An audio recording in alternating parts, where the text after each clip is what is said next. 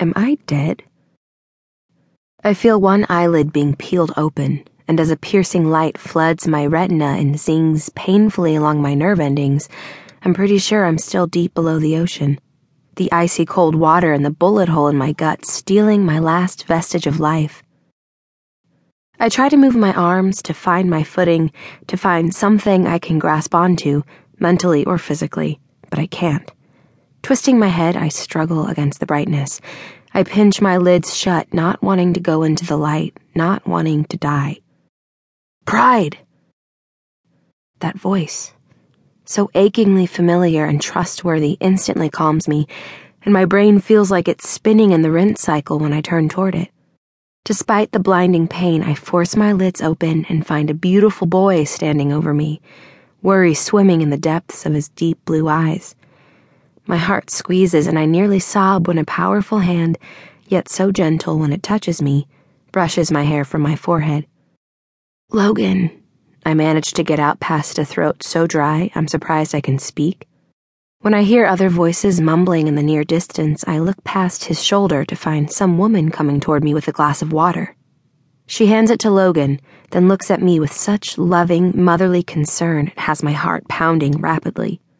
A man shifts from my other side, and I turn to him, taking note of the small flashlight he is using to peer into my eyes. Who are these people? Where am I?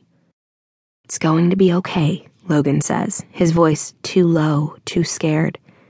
The worry I see in his eyes lets me know things might not be as okay as he's claiming. You're going to be fine, he says, and I'm not sure if he's trying to convince me or himself. Tension lines bracket his mouth, and when I hear him whisper, "You can't die," under his breath, I struggle to keep my eyes open, but my efforts prove futile.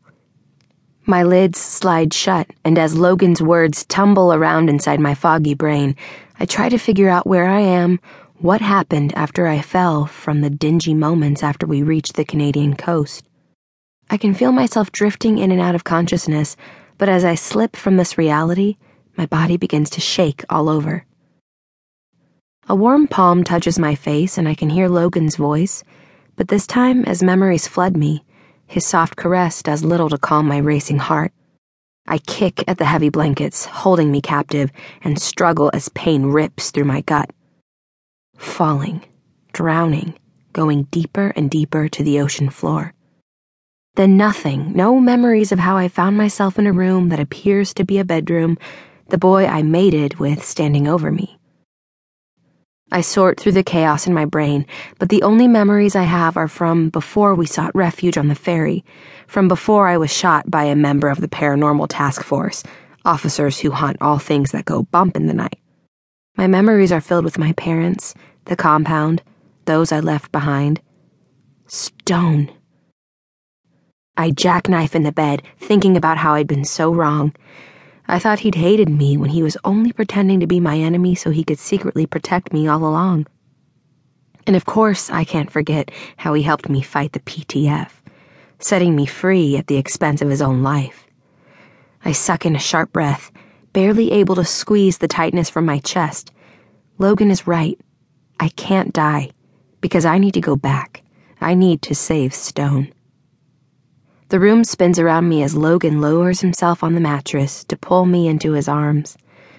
Logan, I say, and unable to help myself, I sink into his heat, his strength. It's okay, Pride. We made it. We're at my village. These people are my family. How?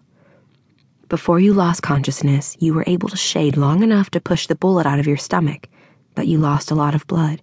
Too much blood. I try to focus on the elderly man watching me carefully.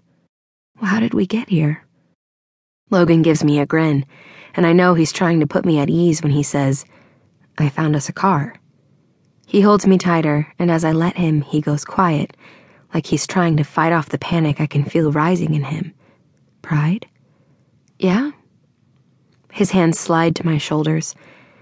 He grips them firmly and inches back, his glance moving over my face.